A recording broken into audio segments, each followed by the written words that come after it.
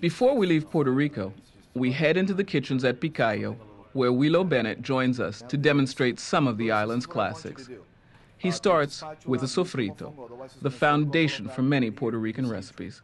Now I'm going to show you one of the very basic elements of Puerto Rican cuisine, which is called sofrito. It's something we inherit from the Spaniards via the Italians and a bunch of the other European cultures which actually started using sofrito in perhaps a little bit of a different way than we have evolved to be when it comes to it.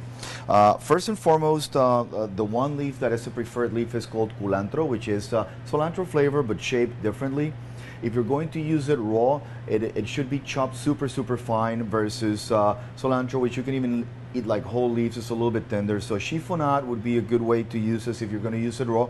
Or when you're going to do stews, just drop a few leaves, and almost like when you do bay leaves and you know pick them out afterwards. This would be a great vehicle. It is usually a stronger flavor of cilantro. And essentially, these are the basics of a sofrito. We're going to put it all in a blender, but you have Cubanelle peppers, which are these elongated, which we've cleaned already from its top and seeds. It's a little bit more of an herbaceous flavor than its cousins, the green bell pepper.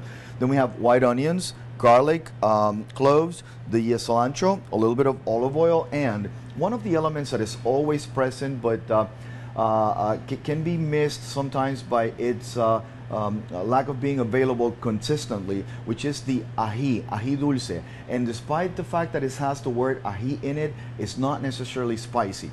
Let's make sofrito.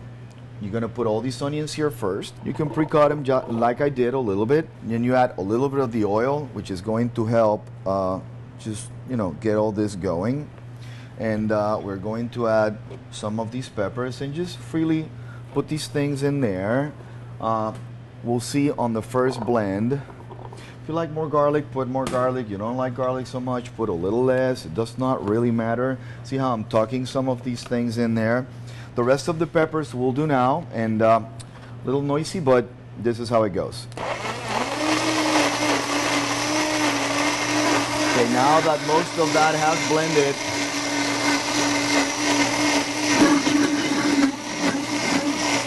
we add the other peppers.